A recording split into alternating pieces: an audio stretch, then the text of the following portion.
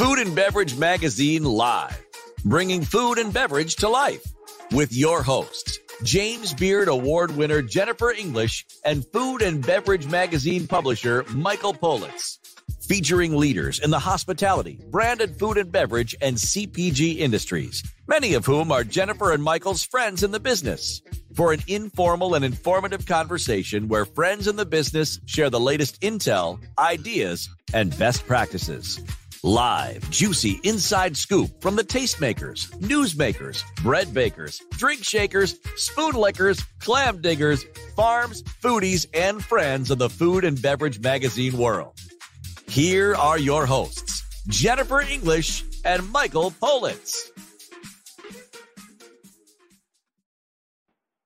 Well, here's to us and those that wish they were us. Hi, did you miss me? I missed you. I popped on late. Did you notice? I did that on purpose to make you worry. I wanted you to worry. I wanted you to think, is Michael not coming today? No, I knew you were there.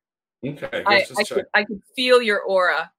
Oh, you could? The presence of me? I have my Sally Jesse Raphael glasses on today because we're going to get digging deep into the good stuff. We've got. Oh, I thought you were Sally Jesse Raphael today. Yes, I am. I'm channeling her. She's not dead. Go ahead. I know, but still bringing her here. Listen, I want to propose a toast. I come, as many people do, from a long line of glamorous women who, in the golden age of cocktails, had traditions, and they developed their signature drink and their signature toasts. And I had one grandmother, my paternal grandmother, who, when we went out to a luncheon, and she would have her standard cocktail, which was Canadian Club and water. And she would order that. And then instead of ordering a second drink, she would merely say, "You may compliment the bartender." And that was her sort of signature secret way of ordering a second drink. You're so wealthy. My other grandmother, when she wanted to order, she would say, "Well, you can't fly on one wing. I'll have another." So these are wonderful traditions that grew of a time when public houses, bars, restaurants, and clubs would have their signature drinks for their patrons. And everyone had their call. You would call a certain beverage that you liked. If you had a certain whiskey, I'll have the Johnny Walker, or I'll have the Glenlivet, or I'll have something. In Texas, and I didn't know this, there were dry counties, and whiskey had such a really integral part of Texas culture. And the reason we're talking about it is because we're going to take you to the newest, most fabulous Texas distillery making ordinary Texas whiskey. And we're going to look at a new Texas whiskey tradition that goes with barbecue and tomato salad. It's good with a lot of different things. But so I love your story. Before you get there, let me tell you my story. When I'm in a bar and I'm on a date and the girl said, "I have to go use the washroom." And then I say, "Well, give them my name. You'll get a better seat." Oh, funny. Okay, go ahead. Funny. Anyway, the long story short is we've reached out to our friends in the Texas culinary world, including James Beard Award winner Linda West Eckhart, who wrote the Only Texas Cookbook. And I asked her for some tips about pairing great Texas whiskeys and food, because we're coming into grilling season. And the show today is all about grilling and outdoor cooking and the kinds of food that we're getting ready to enjoy in the month of June as we're getting warmer weather.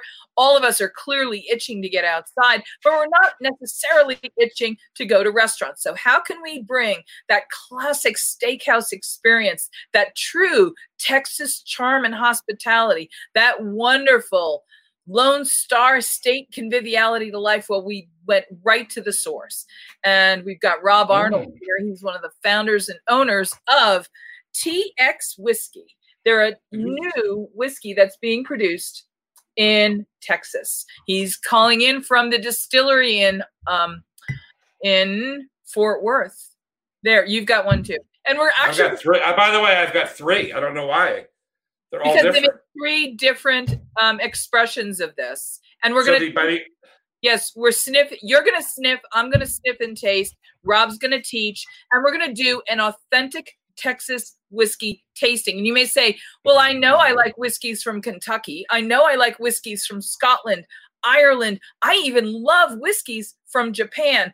What am I going to learn about Texas whiskeys that's going to make me love them in their own category? Well, Rob Arnold's the man who's going to teach us just that, so that when we get our skirt steaks and bone-in T-bones ready for grilling over the next few weekends, we will have a perfect pairing.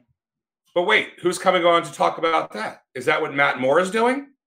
Matt is calling in the second part of the show. We have one of the great New York Times celebrated chefs from New York, Matt Moore, calling in to talk about grilling during quarantine. What do you do when you don't even have a fire escape or an outdoor space big enough for a hibachi? There is always a way when there is a will, and that is why we're going to raise our glass to this quarantine grilling and food pairing show that we're doing today. It's all about these wonderful sort of ready for the season kinds of flavors. It's kind of a man show, but I'm thinking maybe you could sort of women it up a little bit, huh? Then, I mean, it's right up my alley. I'm just saying. Okay. I'm just saying. You know? I did. And just so you know, I grilled bone-in New York strips that have so incredibly much flavor. You know, yesterday we were joking about the fact that I look like my grandmother now. Yesterday, I wasn't joking. I wasn't joking. Yeah, I know. I was eating a steak that would have made my grandmother say, "Ooh, I like the little part. Can I have your bone? Can I have the bone?" Because she would nibble and she'd love the part near the bone. But I digress. Texas whiskey has a long and storied tradition. And in some of the dry counties, you had to wrap your whiskey in a brown paper bag and you would keep it by your leg of the table on the floor. It was not something that was prominently displayed on your table the way we can freely enjoy it today. The whiskey tradition is long in Texas. It is proud and it is thriving in the new expressions brought to life by Rob Arnold and his team. Can we bring him on? He's kind of long-winded. Is that okay? Okay. There he is. Hey, Rob. Hey, y'all. Thanks for having me. Hi, Rob. Hi, Rob. Thanks for coming. Let's zoom in on Rob. There he is. Look at that, huh? That's a Texas boy. Just in case no one's ever seen a Texas boy, there you go. But I'm from Kentucky, so I've been in Texas for about 10 years, though. There you go, Jennifer. He's all yours. To me, that's the best of both worlds. There you go. Hey, Rob, let's talk a little bit about American whiskey traditions, because when you endeavor in the whiskey business, you really do tie into a long history and tradition of brown spirit that has its roots in, one could argue, the spirit of this country. Yeah, I mean, for me specifically, I'm third generation in the industry. So my uncle, my grandfather, my great uncles, they were all in the bourbon industry in Kentucky. Even goes back to my great grandfather, who was a brewmaster from Germany and came over to Indiana and brewed beer there for the majority of his life. But oh, cool! What brand was that? I'm just curious. It's one it's no longer around. One thing I have that's cool though is a census record from 1900 that has his name on there, an occupation brewer. That's so cool.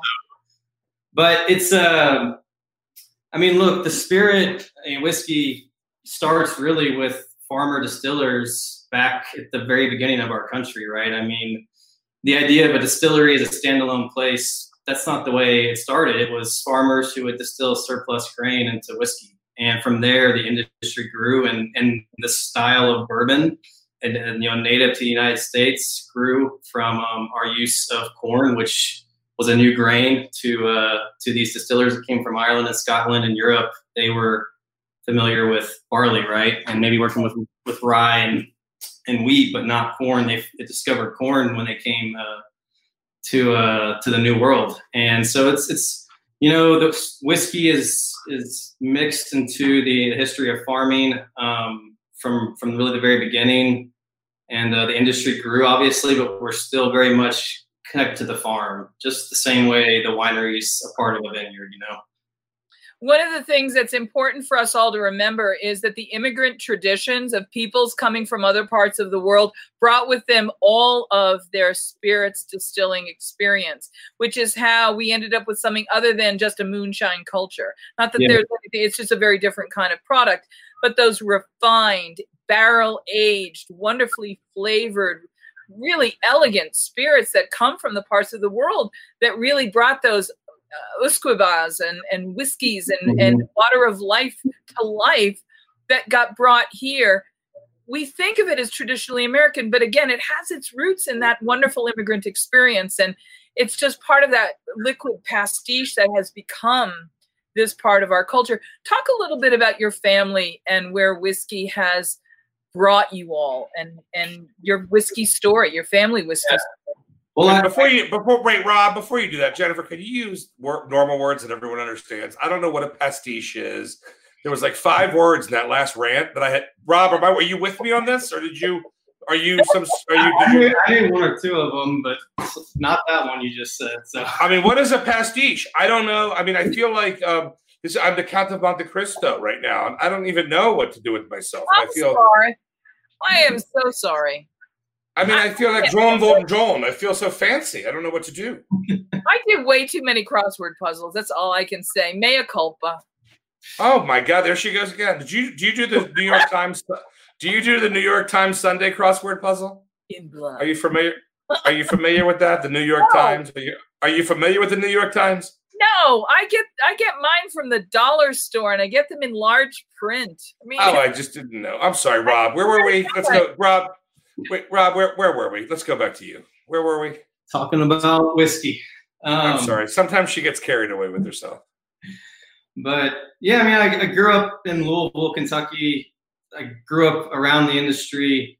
It wasn't something I was dead set on doing, though. It really was after I left Kentucky. I came to Texas to study chemistry and medical research. And while I was in grad school, I started making beer at home. I started home brewing, and then I might have made some whiskey at home, or maybe I didn't. I'll never say for sure, but I realized there was this really cool ability to tap into the science that I was already studying, the science that I'm passionate about, with this artistic, creative process that is whiskey making. It's not science, it's not art, it's a mingling of the two for sure. And that's about the time I really started talking to my uncle and family friends that were in the industry there for their careers, and just I realized I had this wealth of resources and this family tied to this amazing spirit. And I realized there was just so many things lined up that I was going to pivot away from medical research and become a whiskey distiller. So when I told my parents for the first time, given that they were familiar with the industry and my mom's dad and brothers had worked in it, they weren't totally shocked.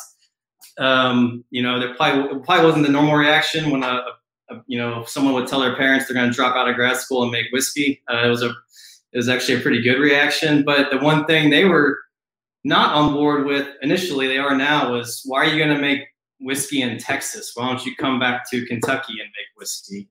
But I recognized, along with the original proprietors and founders of TX, that there was something special about the state, from the weather for maturation, the ingredients, the people here, the passion for whiskey. I decided to stay in Texas and make Texas whiskey versus go back to Kentucky and make Kentucky bourbon. Talk a little bit about the TX brand. There are 3 expressions in front of us today. You're going to teach us how to be a proper whiskey taster. For any kind of whiskey, these kinds of standard sampling and testing techniques are pretty common. So no matter what you're tasting, you could have an entire summer tasting different whiskeys from all over the world. But we're going to learn them in Texas with an expert. And I want you to start by telling us about the 3 expressions we have in front of us here. And explain to me why we have these fantastic yet different hops. It reminds me of another kind of it's like a signature. It's like everyone's different. Yeah. So the 3 expressions we have right now are TX blended whiskey. This was our first release, and then TX Bourbon and TX Bourbon Barrel Proof. The Barrel Proof actually just came out really last month. But each one on the cap uses a piece of boot leather. So reclaimed boot straps from local boot makers around Fort Worth, around the state of Texas.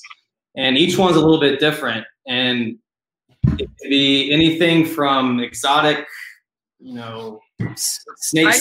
Look at this one. Yeah, the different colors. Each one. I'd like to say mine came from a real rough cowboy. I can tell you that, right?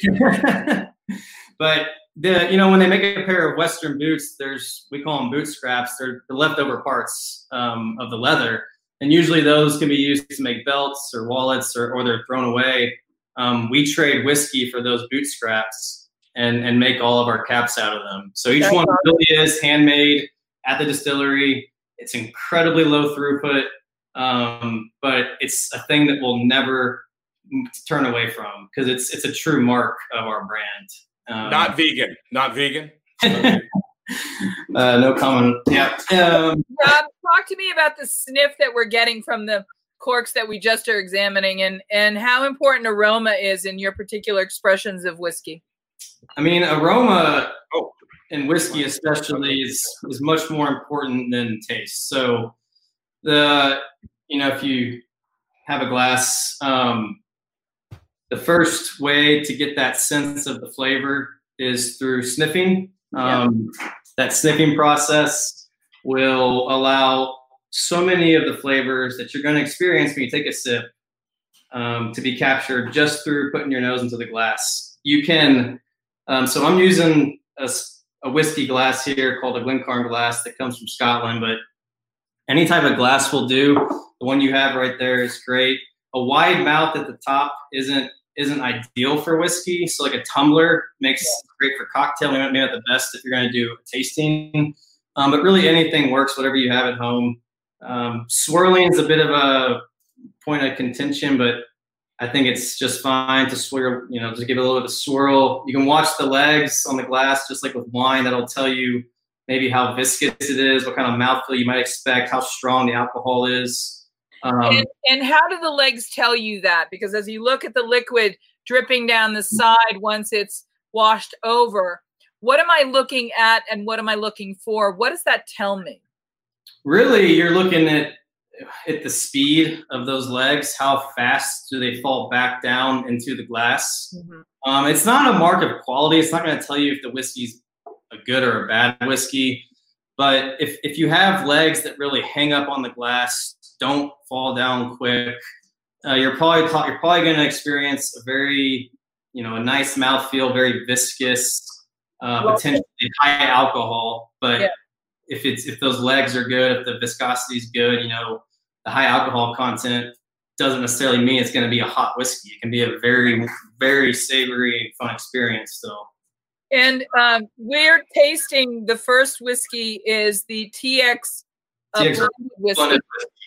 And this came out in 2012. This was our first whiskey that we released. And in 2013, it won Best American Craft Whiskey in San Francisco, the World Spirits Competition. Blah, blah, blah. Definitely helped us kind of get our name on the map to an extent. But I'll get your name on the map, young man. Don't you worry about it. Yeah, we need to. Come on, bro. So you take a nice sniff. What's really compelling about this for the audience that doesn't have a glass of this in front of them, although next week when we visit with the food piece of this and we're going to do a spirited dinner or a food and whiskey pairing just in time for Father's Day.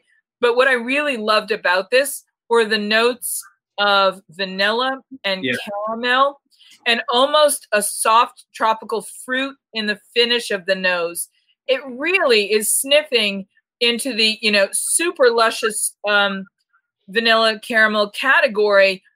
And it almost tiptoes into the nose of a rum. That's how remarkably. Jennifer, when you say the finish, you don't mean from Finland, right? No. Okay. I like the fact that Rob is an overachiever. We haven't even discussed this yet, Jen. The Shots of Knowledge. Okay. That's his book. Amazon, Barnes & Noble. Where else? Book a Million. Of whiskey. Yeah, that's I worked on that with a professor from TCU, chemistry professor, Eric Simonik, and it came out a few years ago. It's a fun project. If you like science, if you like science and you like whiskey, it's a good book. Super nice of you to include him. I would leave everybody out. Actually, on my book that's coming out July 1st, I don't tell you who I work on it with because I take all the credit. You know what I'm saying, Rob? I take all the credit. Thank you. I like it. But who is Firestone and Robertson? Who's Firestone and Robertson? Go ahead. Yeah, so it's the Firestone and Robertson distillery, and those two original proprietors were Leonard Firestone and Troy Robertson. I was the first employee of TX. I was still in grad school when I met Troy and Leonard, contemplating leaving to go into the industry. And so we kind of hooked up to the grapevine before the company had announced who they were. But had a few meetings.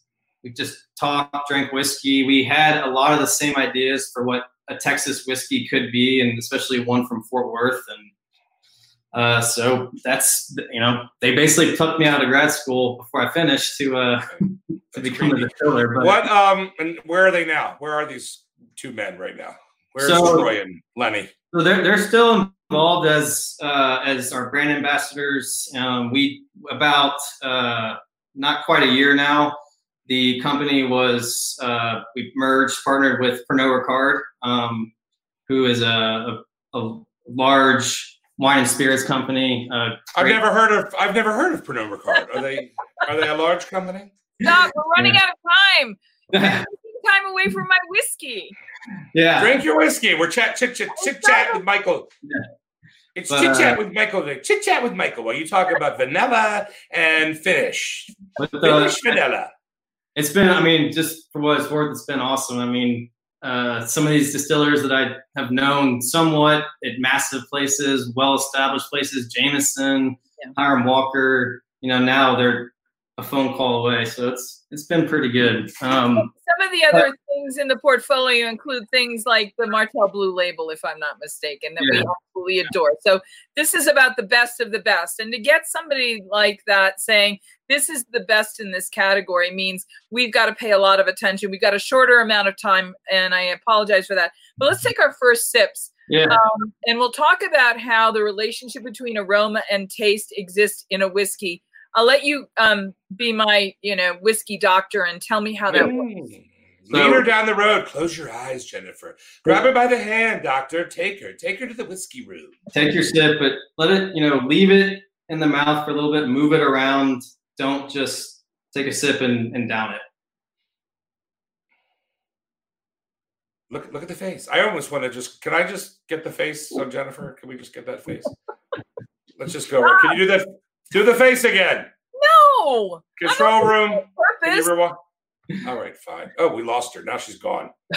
All right, there she goes. Rob, what's really compelling about this is that all those notes that we sniff and smell and first appreciate give way to a chord of flavor in the whiskey itself that is both textural in its viscosity and then in terms of the heat, which everyone expects from an alcoholic beverage, is usually a marker of how well modulated and controlled it becomes in the process. Talk a little bit about your house style of TX whiskey and how you control those elements. TX, you mentioned it earlier. The punch that you get of that vanilla and that caramel off the nose, and then again, we take a sip. That is definitely the flagship house style for TX whiskey. Not for our bourbon so much, but for our TX whiskey. Yeah. And those, there's such approachable flavors, and they do mix really well in a variety of cocktails. Really, it's hard to find a cocktail TX whiskey won't work well in. But the process that we use to create this is blending, right? So this is a blended whiskey. And just like with blended wine, that basically just means there's different styles of whiskeys that are blended together to create the end product. And through blending different styles of whiskeys together, you can accentuate flavors that you want and then quiet down ones that you don't want. And so we could really accentuate the flavors of vanilla and caramel through the blending process. So is that called a master whiskey blender? What would you call that job? Yeah, my title is Master Distiller, and then we also have a head blender, Ali Ochoa, who is in charge of deciding how to blend, mingle barrels for a batch, right? Now, can you do it per bottle, or it's got to be a whole big blended batch? It's per batch, yeah. So like, I mean, it is, but because I was actually asked the other day to open a whiskey place in Vegas on the Strip, and we will do our own blending right there and have like a blender that people would come in and buy they would buy a full, we blend it for them. That's and cool. I was thinking, isn't that a cool idea, right? I was like, but is it a moneymaker? And it has to be a moneymaker for me. You know what I'm saying, Jen?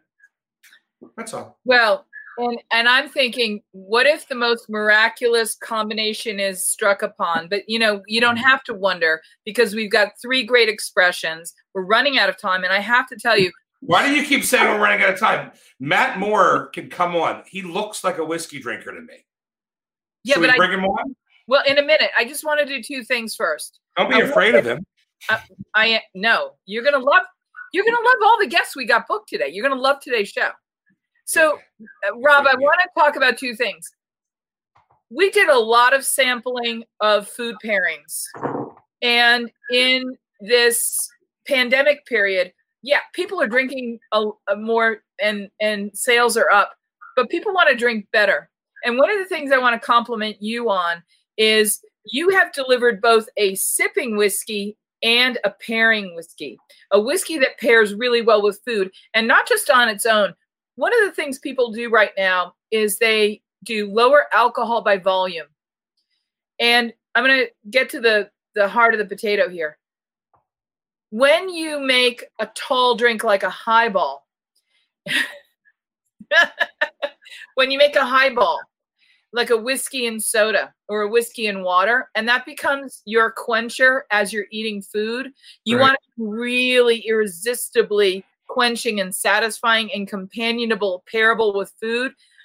The blended whiskey with all those notes is really very friendly at the end of the meal, especially. We did a series of desserts, including bananas Foster. We did a strawberry compote. We did some crunches, pies, and crumbles. And what we found was that whiskey soda at the end of the meal was really satisfying. And that blended whiskey worked brilliantly well with those dishes. But it was the bourbon in its tall highball expressions, making a low, that was very entree companionable. And I want to get to it. Yeah. And I want to get to the fact that things like ribs with a great, sweet sticky sauce. And we did, bone-in steaks, and we did great tomato and watermelon salads. And again, that tall sipper that we created with the bourbon, the TX bourbon, was really sensational. And that's what makes it really ultra grilling friendly for this time of year. Yeah, it really is. I mean, so TX bourbon, this was our second whiskey that came out in 2016. It brings, and for bourbon, I think, pretty unique flavors of strong sweet spice, cinnamon. It's got nice dark fruit flavors, fig, raisin, and the flavors when you mix them with, and barbecue's obviously huge down here in Texas, and it does really pair well nicely with barbecue, with grilling, and. I think you nailed it with the highball is a great way to enjoy your, any whiskey, bourbon whiskey, blended whiskey, whatever, with a meal. I mean, I love whiskey, obviously, but, I usually won't go reach for a neat whiskey when I'm having a meal. That's something I have after. But a highball, we love like Topo Chico down here in Texas, Topo Chico and bourbon, Topo Chico and the blend. It works really good. It's right here. Yeah. Before we bring Matt in, let's just bring in a sniff of the bourbon, and talk a little bit about how notably different this is. Yeah. Smelling the blended whiskey was like smelling a perfume. Smelling the bourbon whiskey, the TX bourbon, is like sniffing a great cologne. It has so much more masculinity to it. It's just, I mean, I can say this as a lady who's been very fortunate. This is like dancing in a proper ballroom style with a gentleman who wears just the right amount of the best cologne ever. You don't want the dance to end. It just smells amazing. Yeah, and that's what happens to me, Jennifer, with my colognes. You know, my wife has been buying me very fancy colognes, and it's true. It's called Creed, very high end, very expensive. That is very high end. It's the oldest cologne in the world. I don't even know if they have it in Texas, so don't worry about that, Rob. Of course they do. It's where Neiman Marcus, God rest his soul. Oh, right. That's Prince Harry wears the Creed. Oh, he does? But if he was smart, he would wear the next bourbon, just a little here. Do you wear the bourbon behind your ear, Rob? Yeah, sure. We're great. We had candles made out of the aroma of the bourbon and the blend, actually. What? We got to get those. Let's ask for our care. I got to get a care package banner made because we need a care. But I mean, the bourbon compared to Kentucky bourbon, it is distinct. I mean, part of that, a big part of that is where, the environment down here, the weather. So, I mean, it gets hot in Kentucky too, but it gets very hot here, and it doesn't get that cold in the winter, especially compared to what Kentucky gets. Well, it's more humid there too, Rob. It's more. And have you dated Kentucky women before? Have you dated Kentucky girls and then dated Texan girls? Have you? I'm just wondering. Yeah, well, my wife's a Texas girl, so. Well, I was once with a Kentucky girl. Yeah, I'll just tell you that. She you was what? Adorable, and yes, she was. Knew how to cook. I'll tell you that. Hi, Jen. But we're going to bring Chef Matt Moore on, who was recently featured in the New York Times. He's going to be grilling with us today. And the reason, Rob, we're doing that is because this whole bundle of yummy, delicious, remarkable. Oh, there he is. Look at that. Is that an egg? Oh, it's a cast iron egg. Yeah. Oh, I love it. That's awesome. Hey, Matt. Hey, how are you guys? You've got tips for getting us through. Are you a whiskey drinker? Is it okay that we're bringing you on a little bit into this conversation and overlapping? Yeah, I live in Nashville, Tennessee, so I think it runs in our blood. And Rob, please don't hold it against me. During this quarantine, my wife told me that I've been drinking too much whiskey.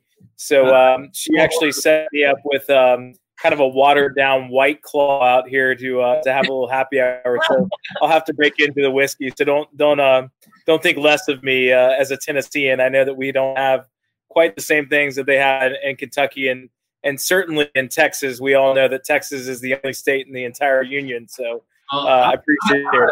I'm a Tennessee ball, so I've got nothing against Tennessee. All right, cool. Yeah. Jennifer, why didn't you tell me we have a boy from Nashville coming on? I would have had my country star friends pop in. Because we'd run out of time and we have a lot to talk to them about. Matt, do you know the great Arlie Bragg? Are you familiar with Arlie Bragg, the great barbecue guy? I am, yeah. He's a good friend. I love Arlie Bragg. He runs, what does he run? Kansas City Barbecue, the K. He runs that whole thing. And he does all that. Believe it or not, we're still a small town for the right people, and it's been a great place. I've been here for 15 years, so it's kind of home away from home. I grew up outside of Atlanta, Georgia, and went to school at Athens, Georgia. Sorry, Rob, I'm a Georgia guy, so the whole Vols and Tennessee thing is a little bit of a conflict. Yeah, but it's Athens is probably my favorite in the SEC. So, are you in Nashville proper, or are you out sort of by Franklin and Leaper's Fork and that stuff? No, I don't go out to Bourbon, and I'm in East Nashville. So, in fact, what you're looking at was completely destroyed 2 months ago from the tornado that hit us on March 2nd. So that's why the fence looks so new. Well, it's AstroTurf, actually. So I have two young girls and the fence. Yeah, the fence. I'm sorry. But yeah, it was, we live about a mile from downtown, and East Nashville is sort of like the Brooklyn of town or the Silver Lake of LA, and just a really great artist community of people. And as we were rebuilding this particular part, if you were to go literally 25 yards this way, it's a complete war zone. Homes were completely wiped out. The 750-pound cast iron grill behind me actually survived in the backyard, but everything else was taken out. So, wow. Yeah, it's been certainly an interesting season for us here. Well, we're going to have to introduce Matt to one of my best friends. Actually, he lives in Nashville, right around you somewhere. And his birthday happens to be today. And his name is Phil Vassar. If you know Phil Vassar. Oh, Okay, so Phil and I, 15 years ago, I used to play music, and I probably opened 15 or 20 shows for Phil. Wow. Southeast runs, yeah. So my buddy, who's an agent at William Morris Agency, Henry Glasscock, used to be an independent promoter, and did a lot of shows with Phil. He's fantastic, man. He's seriously, like, I don't think there's songwriters like him anymore, honestly. Oh, no way. No, and he's 104 years old today. That's the best part about him. Jennifer, stand on the piano, man. He's awesome. I'm going to raise my glass. You would love Phil, Jennifer. He's all buff. He's buff and banging on that piano he's like doing push-ups on the piano, man. Right, he's awesome. Exactly. He's great. And in fact, Rob, we drank a ton of bourbon together one night in Tuscaloosa. I forget the club that we played, but he's a good guy, man. I love his music. So I'll connect you guys back up because I know he loves that, you know. Yeah, that'd be fun. That kind of camaraderie, that conviviality, Jennifer. All right, now I'll do the interview with Matt. I've got that done. He doesn't want to go out to the suburbs. I'm done. That's my only in town. Although I got a guy that owns a couple restaurants. One's called Cinema, which I heard is amazing down there. Great place. Yeah. So there you go, Jen. See. And by the way, Jennifer, Q Taylor, who owns Cinema, guess who he worked under? My bestest friend in the whole wide world who passed away. The young Carrie Simon. Yep. Q ran Simon's. And then he moved to Nashville, opened Cinema, and I think like 8th Street Coffee or something. But he's done a great job. Great job. I'll have to send Matt in. Rob, if you're going to hang out, but I do have to mention, I know we're here to talk maybe about a cookbook or grilling or something like that. You guys are talking about fragrance. So my other business is actually in the south of France. So we own a fragrance company based in Austin, Texas. And our most famous fragrance, you got to stop wearing Creed. You got to start wearing Moonshine Cologne. It's been the most popular men's fragrance for 10 plus years. We sell it at Stag in Dallas, Fort Worth, Austin, Texas, kind of all over the country. Jennifer, you've been throwing out a lot of je pense que tu parles français, no? You know what? I have to tell you, I am so excited that you're here. We're going to round out this conversation. And I actually wear men's cologne. So I can't wait to put the dab of moonshine behind me as well. That sounds amazing.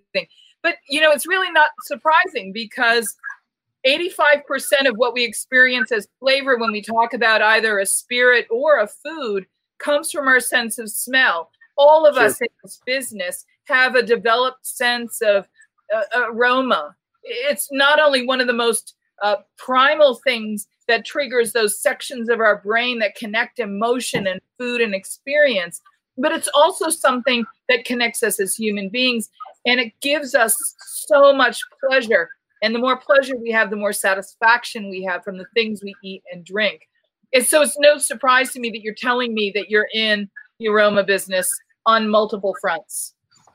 Yeah, I mean, out of all the five senses, our strongest sense of recall is the olfactory sense. You know, and I can always think of just memories of my youth. You know, my grandmother frying chicken and cast iron, playing baseball growing up, and the smell of fresh cut grass. You were talking about Kentucky women. I won't go there for you, but regardless, you know, I think it is one of those things that kind of leaves that stamp in place in time. And, you know, writing cookbooks and writing recipes is really an homage to a process, right? Like you're creating the heart note. Like you've got a base with your core ingredients. You've got the middle notes. You got your top notes with like finishing sauces, and you still have that same mantra when it comes to a fragrance. So for me, as a cookbook author and also being involved in the world of perfumery, they're very common themes.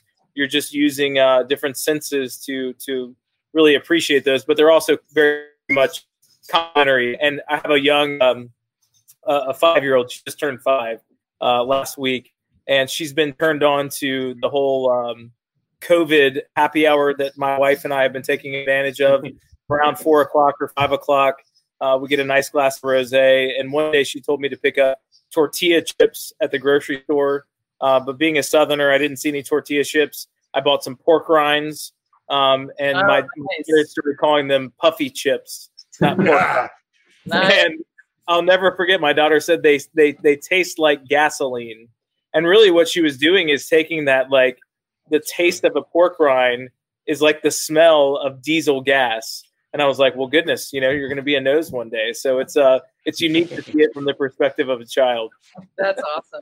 Hey, Rob was telling us about his bourbon whiskey, and we were sniffing it together. And the sniff of that was so distinctively different. And what you just did, Matt, was you described one of my favorite food terms, which is a flavor chord. Flavor chords are those things that are really just so self-evident that when you start to pay attention in the moment that you're experiencing it, breaking it down to the component parts, you just explained on one hand what those parts are. I'm going to turn now to Rob, my scientist. Rob, describe flavor chords as we're experiencing them, because they really do deliver an understanding of multiple things happening at the same time when we're taking it in through the aroma. Yeah, so like with whiskey especially, olfaction is more important than what you get through taste. And the retronasal, when you have the whiskey in your mouth and the aromas are going back up into your nose, that really creates that impression. And you know, with whiskey, there are layers to it for sure. And then you can train and you can begin to tease those flavors apart just the way you can with food and with wine and anything else. But I like to always start when I'm tasting a whiskey. I don't try to do that. I take a sip and I enjoy it and let the experience and let the flavor, the overall flavor of that whiskey just make its mark. And then from there, if I want to dive into it more and try to tease apart the individual components that are creating that overall flavor impression, right, you know, I will. But there's a lot of times where I don't want to do that, you know, right, where I'm just trying to enjoy the whiskey. Now, like today, when we're with our sensory panel, and the whole goal there is to do just that, to kind of tease apart the whiskey into its individual components. You know, the cinnamon, the oak, the vanilla, caramel, the fruits, the tropical fruit, dark fruit, citrus fruit. And you can find a lot of those things in whiskeys, but you also just have that overall impression that I think that's the most fun part about it, right? You know, and then the way you connect that to your memories and experiences, sharing it with friends and family. Matt, if you haven't had a chance to try the TX bourbon whiskey that Rob and his team make, yeah, he's done one of the most difficult things there is to do. Take something that we know and love, which is bourbon whiskey. Sure. And, you know, most places around the world that produce bourbon whiskey actually come from somewhere near where you all are from. But the truth is, people are producing bourbon, quote unquote, whiskeys all over. There's problems with labeling. We won't get into that. But one of the things that's very difficult to do is to develop the terroir, or the identifying signature elements of that whiskey, so that you could really differentiate in a tasting that that's not a Tennessee whiskey, that's not a Kentucky whiskey, that's not an Irish whiskey.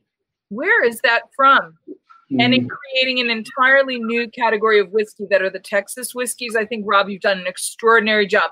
This is clearly, I'm going to say this in the nicest way possible, this is not like anything else. No, and a lot of our Texas whiskeys have a distinctness to them. And I mean, with TX Bourbon specifically, one of the really cool parts about it is just how much we try to tap into local ingredients. And I know it's like a buzzword, but we are the only distillery to utilize a wild strain of Texas yeast. So that was my first job with the company, was to go on a wild yeast hunt and isolate a wild Texas yeast strain. Actually, it was part of like my interview process.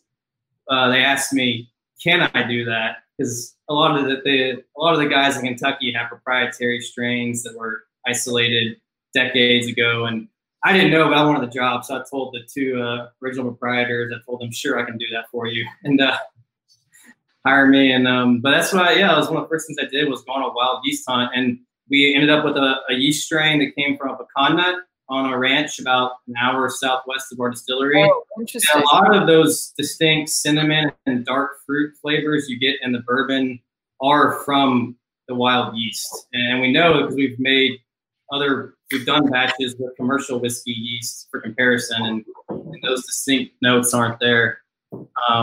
And then we also have one farmer that supplies us all of our grain. John Sawyer is about an hour south of us. And he, since 2015, has supplied us all of our yellow dent corn, all of our soft red winter wheat. And then he really pioneered the growing of rye and barley in Texas. And over the past couple of years, became our sole supplier of both rye and barley. Wow, that is so cool. So just all those things come together, and it's a distinct product. You know, you layer flavor. The grain is the base. And then the yeast will introduce, you know, from grain, you can get a lot of cereal notes. Yeah, but you can get some nice fruit notes as well. The yeast is going to make a ton of esters that are real fruity, floral notes.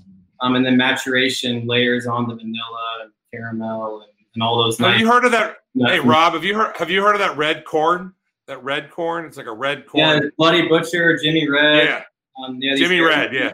Yeah, that's another cool thing that's going on is, I guess you could look at basically distillers, especially the craft distillers, the new guys are starting to look at grains the same way that winemakers look at grapes.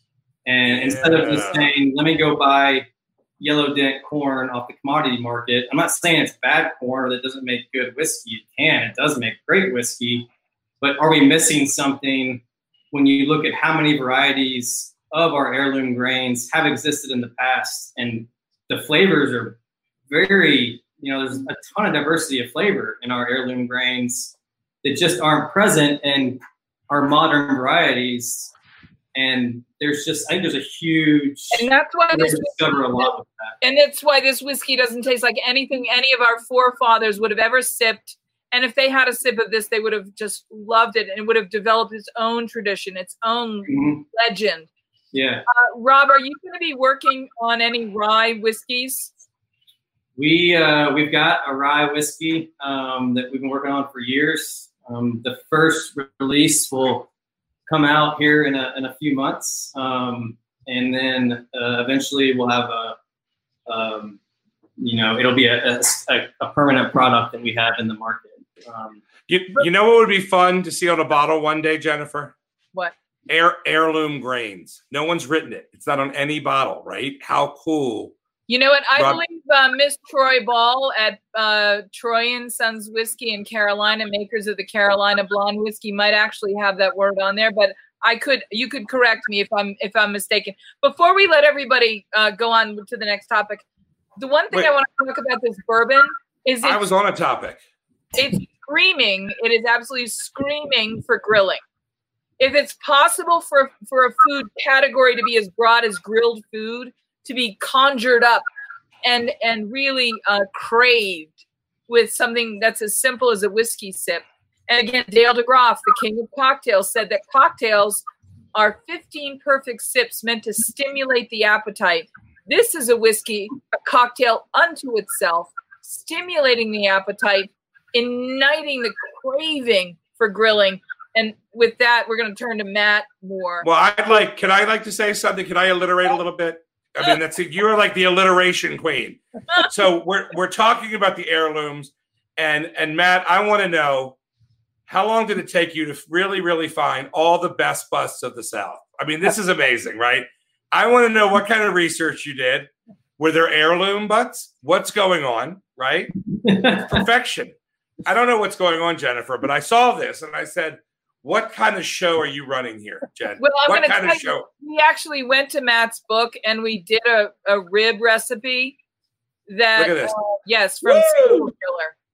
And the Serial Griller recipe, you'll see pictures of in our next segment with Rob Arnold, because we did a rib recipe out of his book.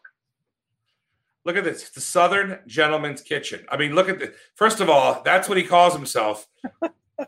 I don't know. Is this a Southern gentleman? Is this what a Southern gentleman looks like? It started. That was obviously the first book was Have a River for Dinner, which I published in, I think, 2010. And that was before I met my wife and led to me, obviously, becoming a Southern gentleman of many ways. And we wrote Southern Gentleman's Kitchen. And then I say it kind of all went to heck because we did the South's Best Butts, and now we're doing serial griller, and there's other ideas that are out there. That's but amazing. yeah, I mean, dude, if you were opening for Vassar 15 years ago, that's when that was 20, 30,000. Those were big stadiums he was doing 15 years ago. Yeah, these weren't honky tonks. Well, No, I wasn't on that tour, but we had a good time. Woo. All right, let's talk about grilling. Should we go say goodbye to Rob, or does Rob want to stick around? Rob, do you want to stick around? Yeah, sure. What would he say? No, Jennifer. He has Michael Pollitt's time. Rob, you're getting Michael Pollitt's time. Nobody gets Michael Pollitt's time, bro. Yeah, so take it. Right? Take it. I can get it, yeah. All right, maybe Rob and I'll go backstage and drink some whiskey while you and Matt talk. What do you think of that, Jen? No, I want Rob to get to know Matt. I mean, there's a reason we curate these shows like dinner parties. So our guests so carefully, and we blend our personalities and philosophies such that we know that we're introducing people who could become friends for life. Wow. And I want to say that every time, an hour after the show, Jennifer always calls me and says one of her girlfriends called her up and said that I'm a misogynistic pig. And how dare you be on a show with him? He makes you look bad. Get rid of that guy. He's horrible. On and on and on. I'm going to admit that, Jen, right now. I don't want to hear that today. Okay. It's okay. We were watching Moana this morning, and Maui was doing his song about like how he's the greatest and la la la la. And I said to my wife, I love that song. She said, of course you do. He's a narcissist. So that's what I live with, you guys. Okay, good. Can I talk about serial grillers? Because the idea that we get to talk to a gentleman who has in the shot his incredible cooking modality, that he is willing to share with us tips on how you can grill, even if you don't have a sprawling southern estate, a back 40. If all you have is room for hibachi, he's got things that he knows how to coax out of not only the space, but the small amount of flame that we need to do the grilling that we need to do to really make our food incredible. Matt, help us. Jennifer, you are a true wordsmith. Thank you. Grilling is an art. Like whiskey making, it is a blend of art and science. Take us through with the summer that lies ahead, where we may be cooking and grilling for ourselves or for many, whether we have open houses or more quarantine. You've got tips on how to grill during quarantine that we want to start off with, and hope that by the end of the summer season, we can do lots more. Yeah, I mean, Serial Griller is a follow-up to the South's Best Butts, which was this grand homage to Southern barbecue and traveling all throughout the barbecue belt and meeting pit masters and getting their stories. And, one of the unique things as being born and raised in the South is there's a drastic difference between what is barbecue and what is grilling. And I still don't think that's appreciated across the country. So they're very disparate subjects. With barbecue, there's a lot of secrecy. There's a lot of, uniqueness. There's a lot of regionality. So, North Carolina style barbecue, depending on if you're in Eastern or Western North Carolina, is going to vary quite differently from Oklahoma and Texas and everywhere in between. So there's a lot of independence that I think is really well fostered. And what we wanted to do with Serial Griller is actually kind of go on that same road trip. My photographer, Andrea Behrens, who's based here in Nashville, she's really a rock, an indie rock kind of style photographer that I think is the absolute best in the world, that kind of shoots these kind of Terry Richardson style documentarian shots of us traveling on the road and meeting different grill masters. And for me, with Serial Griller, we wanted to make sure that we captured everything good that happens above 300 degrees.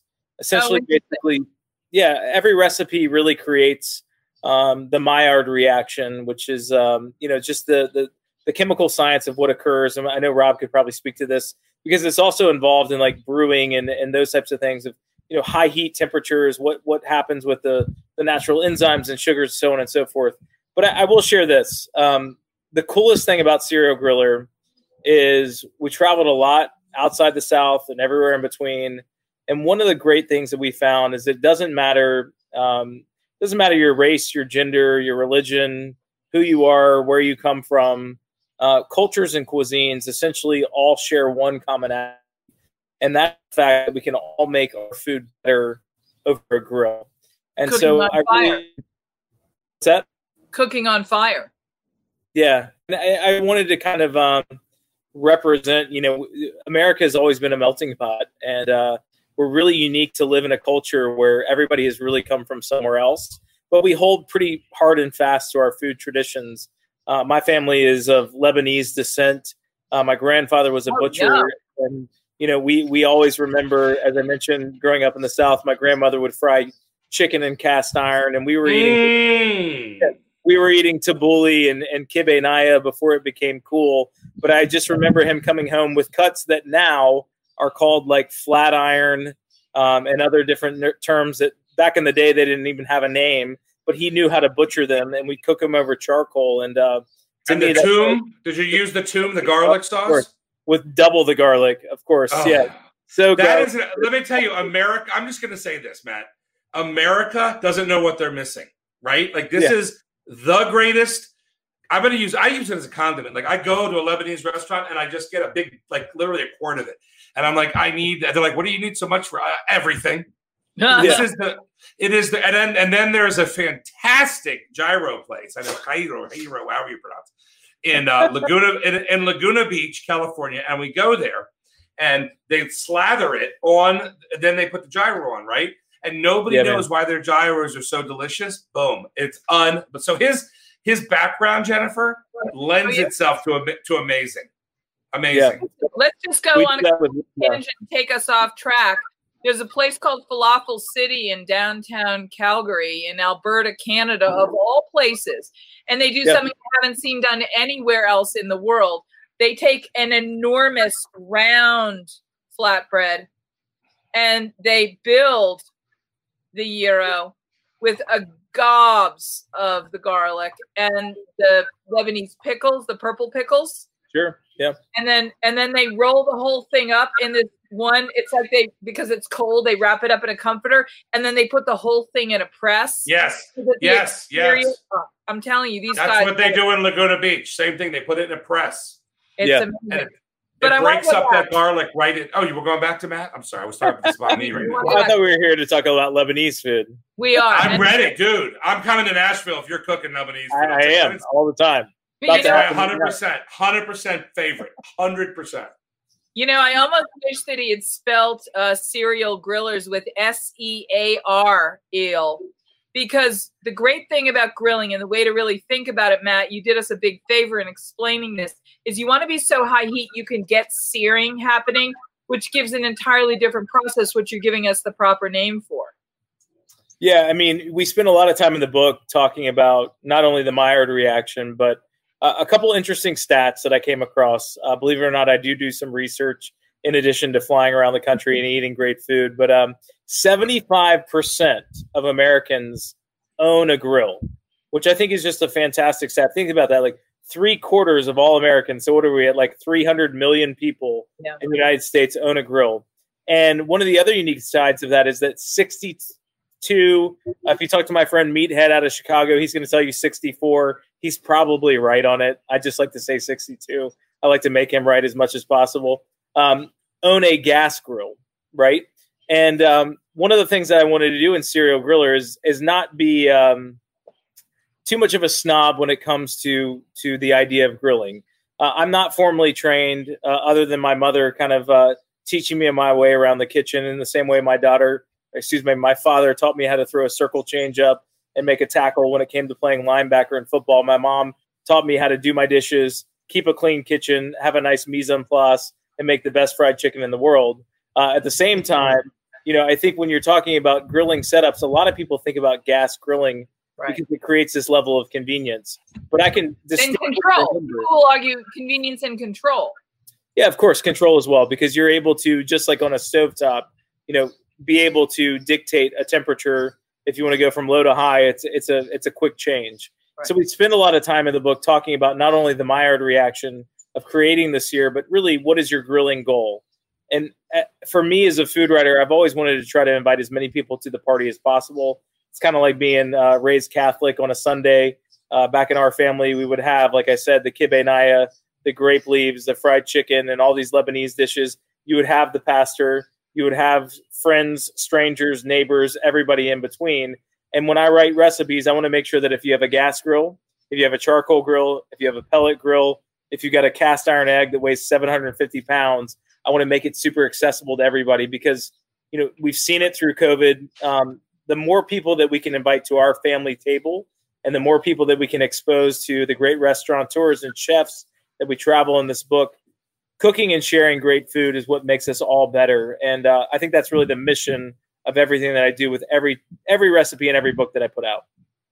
Michael's going to jump on this and tease me, but one of my all-time favorite words in our business, guys, is conviviality.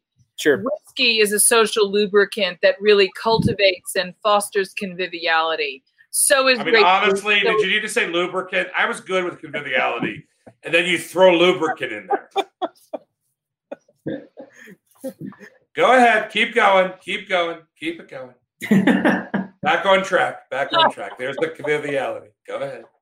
I want to talk about the fact that 100% of Americans have access to grilling because grilling is as simple as striking a match in a controlled environment. Some of the greatest meals that I've enjoyed in my career and my lifetime have come from the most improbable places, including hanging out with a group of chefs after hours, after one of those big events that we all do, where you are at a table and you've got 1,000 or 2,000 guests and you give them little samples of something in a tiny cup and they've blown away because it's really delicious. And you get done because you spent 2 days getting ready and you spent a whole day serving and breaking down and cleaning up. And when you get back together, back at the hotel or back wherever you're staying, and you're all a little bit hungry because you haven't had time to eat. No. What do you want? And you look around and what have you got? And you get everything out of your fridges and you look and you go, oh, I've got a couple of steaks. And the next thing you know, you're taking found cinder blocks, any kind of wood you can find, and creating some kind of a structure with any kind of found thing and finding a way to build a fire, control it safely, and tie these pieces of meat off of a discarded piece of metal racking that allows you to let the meat cook in the fire and the fire be built and stoked by the drips off those pieces. I was in Mexico last year in Sonora in a beautiful park called I'll get to it. I'm digressing. But Chef Chris Bianca, who's a pizza master of the wood and fired pizza experience, built a fire and he cooked all kinds of meat at Parque La Ruena on these devices.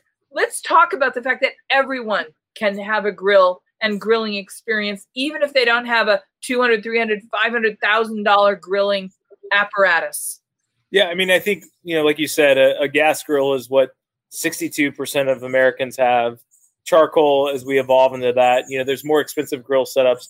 But, honestly, there are days, even where I'm here in Nashville and it might be raining or something along those lines. And for the folks that are like in New York, one of my best friends is a very successful restaurateur in New York. I don't think he's ever cooked a meal in his entire life. I sent him a cast iron skillet as we went into the COVID period. He's a big steak eater. And I said, Brian, just put this thing on your stovetop, let it come to a temperature. He likes a big, thick cut ribeye. So I said, just, open up the windows or start your little fan if you have one. And just grill that over cast iron, get a really nice sear, let that Maillard reaction occur, brown it all on all sides. And because you wanted a rare to a medium rare, finish it off in a hot oven. And he called me and he said, man, it tastes like summer. And I thought that was such a cool thing. He cooked it inside in his Manhattan apartment, if you will, using cast iron. He said, I don't know how to clean this pan now. That was the second part of advice. But I think it doesn't matter if you're using gas, charcoal, we've got infrared technology. We have cast iron. Like there is something to that art of high heat, getting that sear, getting that smoke and that char that really is just super primal that kind of brings all of us together. And in the olfactory sense, the taste like summer was that smoke and the char and the flavor and the bite. And, it was just a good escape for him in that moment where so many folks are struggling right now. Matt, Matt, I'm sorry. Can I go? Can I go? Sure, go ahead. Okay, I know. I'm just don't talk about Kentucky though. No, I don't. I'll talk to you about that later. I just got delivered to me 2 weeks ago a Brava. Are you familiar with these Brava machines? Brava. BRAVA. And it literally is like infrared light, right? And I put the steak in there, and I'm like, it just doesn't matter how you season it, whatever, right? But it sears the bottom. It sears, it tells you guys. And honestly, it's no mess, very easy. But you can also cook like asparagus, Jennifer. Sure.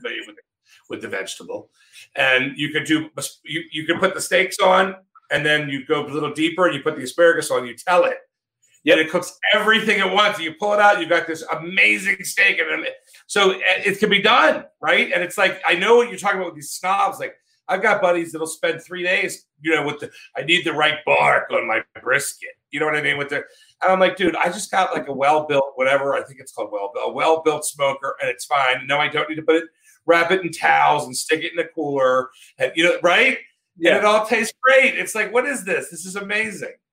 Well, I think like you said, it doesn't matter the expense of your equipment, right? It's just I'll never forget. There's a pitmaster out of St. Louis that runs, goodness gracious, Pappy's, and I'm dropping his name because that was 2 books ago. But he told me the best language I've ever heard. He said, in barbecue, all that matters, you can have a $3,000 egg that weighs 750 pounds, or you can have a $40 grill that you buy at a supermarket.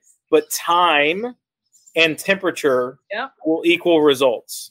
So as long as you can control the time over temperature, and grilling, obviously, we're looking at a shorter time with a hotter temperature.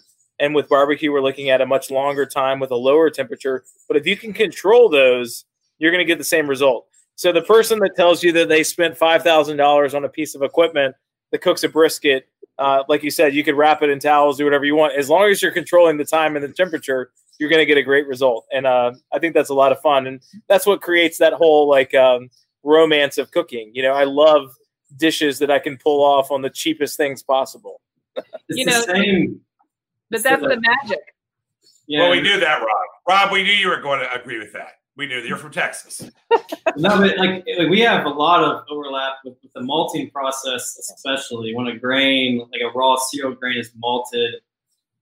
It's the temperature and the time that it's applied to that high heat during the killing phase is where you get all these different range of malts, like crystal malt, Munich malt, and it's due to the Maillard reaction, caramelizations, a lot of the same things you're talking about when you grill. Even when we're mashing grain, certain compounds that come from some of those downstream Maillard reaction products are super important in the whiskey. So guys, I've got both of you here. Is that why whiskey and a great grilled steak with a sear and a crust and the fat crisped up goes so perfectly well together? I'll just take the lead. There's one simple statement in cooking, and that is brown food is good food, right? So, in grilling and in, even roasting or broiling, the idea is that you're trying to create that reaction and you want every opportunity versus a steaming or a poaching or something along those lines. And, as I said earlier, like one of my first things of investigating that was like the malt or the roasting of hops or something along those lines. Rob, you'd be able to speak much more on a beverage standpoint, but we love toast because you get that reaction that occurs, and brown food is good food. That's about as far as my science goes. Brown food is good food. Get out of here. That's why we like bacon. But we crave all those flavors, right? I mean, back a long time ago, it signaled to us that there were sugars and amino acids present in that food or beverage. I mean, that you're hardwired to like those. Hell, I mean, some of them are. I think in other animals, a lot of the Maillard reaction compounds are actually kind of toxic, but humans have developed an ability to handle it. It's almost like cooking. Food is something that is just so tied to who we are. Right. Rob, And like, Rob, I want to bring up the fact that the greatest whiskeys in the world have one thing in common, which is a barrel that has a char that's going to give it some color. I mean, I don't want to say that every great whiskey, especially Texas whiskeys, are grilled whiskeys, but there is a relationship between grilling and great whiskeys. Yeah, I mean, we almost all of us around the world we work with white oak. Here in the U.S., usually it's American white oak, but the charring process, which is the barrel literally catches on fire, and by law to make bourbon you have to use a new charred oak barrel, and because we have to use the barrel only once, that means that most of our used bourbon barrels go overseas to Scotland, Ireland, and to make their whiskeys, to Canada to make Canadian whiskeys. And So the point is, charred barrels they are the basis of all of our maturation, whether it's a new chard or a used chard. And that high heat, the barrel catching on fire for 20 to 45 seconds. How long the barrel's on fire determines the degree of char, which determines the flavors you get in the whiskey. Right. It's not my art, it's caramelization. It's high heat, but it turns things like lignin and wood, which obviously has no taste, into vanilla flavors, and they'll you get these, you just get all the delicious, the caramelization, the high heat breaks down that wood into a lot of the same flavors probably you get that come off. I don't know. You might. It's like during grilling, the flavors that come from the wood actually will they bump up into the food. I mean, that's sure. All of the same stuff. I had my own Maillard reaction. I was plugging in my laptop there, so.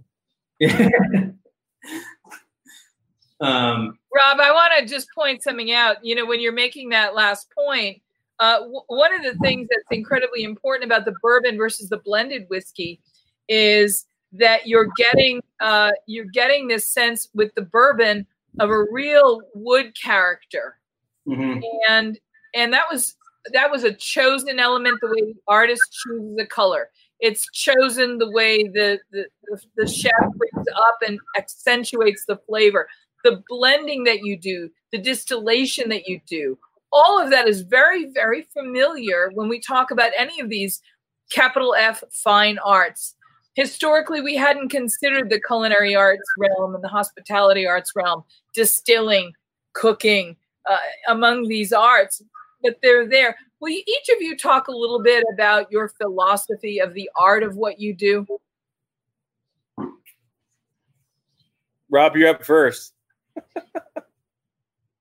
Like I said earlier, I mean, to me, science is true, or whiskey making is truly a blend of science and art. It's, you can't have one or the other, in my opinion. You have to have them both. When I was first starting out, I tried, and I came from a science lab. I tried to take a very scientific approach to it, and I missed the forest for the trees. And you have to bring the artistic, the creative side, what you want the whiskey to be. You have to, even if science doesn't explain everything, use it to your advantage, but you use it to identify problems, but don't try to use it to create good whiskey. Science doesn't create good whiskey. The creative, artistic side of this process makes good whiskey. Science allows you to avoid or identify problems and solve them, but you can't go at it with a fully scientific approach or you will fail. I mean, it just doesn't work that way. And it's because it is so much, the same way a chef wouldn't approach, their food that way. I mean, you can't use science to aid the process and to identify, new ways of doing something, new flavors, but it can't be, your guiding principle. You've got to have that creative, artistic approach to really do that. Well, science. Jennifer, can I say something, Jennifer? What? I'm sorry. Her friends always tell me that Jennifer never lets you talk enough, Michael. So today I'm going. I think that what is neat. Can I say the word neat, Jen, or does that make me look like a boomer? I think that Rob and his background, right, the science background that he has, is very helpful because he is in a field right now where he doesn't want to use that science. He wants to be natural, organic, right, how they're doing it, creativity, where other guys are coming in just learning about the science of it, which could make it, malt faster or whatever they do. It'll move things quicker. And he's like, that's not going to work, bro. And he already knows all that because that's what his education is in. It's pretty amazing, right? Yeah. It's almost like you, Jennifer, right? Like a woman, a beauty like you. When you walk down the street, people are like, that isn't a sophisticated woman. Don't you agree, Matthew? I agree completely. Yeah, I think you hit it on the head. Like, for me, writing recipes, the idea is that we were going to write something that's going to make people successful and create this meal that is sort of scientific. Like, if we write the best recipe, we are going to produce a result. And that's why we spent so much time, energy to make sure that everything is super tested and they're almost foolproof. But, I can get recipes from my grandmother that are still written in Arabic, or my mother, and I can follow them to the T, and they taste good. Sometimes they're great, but they're not exceptional. Yeah. And one day I just said, it's just like, it's not the same love, right? And you talk about terroir, like that's such a relevant statement, because in Texas, if I'm in Fort Worth, the wood that I'm using, the way that it's been grown, and the soil and the sand and the temperature and the smoker and the seasoning is going to be vastly different than something that may transpire in Virginia. But that's really the beauty of foods. And I think we can all share this commonality of cooking great food, creating these really fantastic, realistic expectations, but there still is joy and art to the journey. And that's kind of the whole mantra of my food writing and the travels. It is worth traveling to go taste it at the destination, and then you can pick it up and replicate that at home and get that same payoff, which I think is super fantastic. The last word, we've been wordsmithing all day, but the last word I want each of you to comment on is intention. I hear you talking about the intention of the result that you want to have, that you give to your family. You want to cook with love for them. Yeah, Let's talk about how intention is important in interpreting a recipe and making a drink. I can tell you, I get often asked, like, what was the best bite you had as you traveled 10,000 miles to write a cookbook? And Michael Solomanoff is a good friend of mine at Zahav in Philly. And I think he's created some of the best bites in my life as a James Beard best chef or outstanding chef. But I have to give it up to a guy named Cadillac outside of Atlanta. We flew in and met with him. He had a big old smoker. He's cooking quail. He's cooking all sorts of different dishes. But he was doing a flanken rib, which is really kind of uncommon. And he's a formally trained chef, but he really cooks outside of a nightclub. Poets, you might actually know those kind of places. I don't know, but I don't hang out there. But you might. So I don't hang out at nightclubs. How dare you, Matthew? Nightclub. But he did a grilled flanken rib. He grilled a jalapeno. He just cut it in half. He left the seeds and the core in, grilled it over high heat, direct heat, allowed that reaction to occur, dipped it in kosher salt to where it just picked it all up. And he said, eat this fatty rib that I've marinated for you. I've cooked it perfectly. It was just like gelatinous and tender. And he said, now chase it with this jalapeno. And I bit it. And I just remember, like, right there at that place in time, that bite was just one of those intentional bites that I will never forget. And it's something I'll be chasing for a while. Yeah, and intention in whiskey, because our whiskey's aged for years, right? I mean, our bourbon is at least 4 years old. The blend has whiskeys that vary from 4 to 6 years old. I mean, no one knows exactly what it's going to taste like after the barrel maturation process. So the best a whiskey distiller can do is use science and experience to kind of decide how to put together a recipe, put together the grain bill, what percentage of corn, wheat, rye, barley, malt, all that. What kind of yeast do you want to use? You can decide if you want a yeast that produces fruity flavors or floral flavors or spicy flavors. What kind of barrel do you want to use? How, different char, like I said, char 3 will produce different flavors than a char 4. Maybe you toast the barrel first and then char it. All these things, it's just about trying to put it together. But in the end, it goes through so many transformations. It is really like a journey for the distiller too. I mean, we do not know what it's going to taste like when it's all said and done, which, like, when I talk about the creative artistic approach to it, I think what I really am getting at with whiskey making is that you just can never assume that you've got it figured out.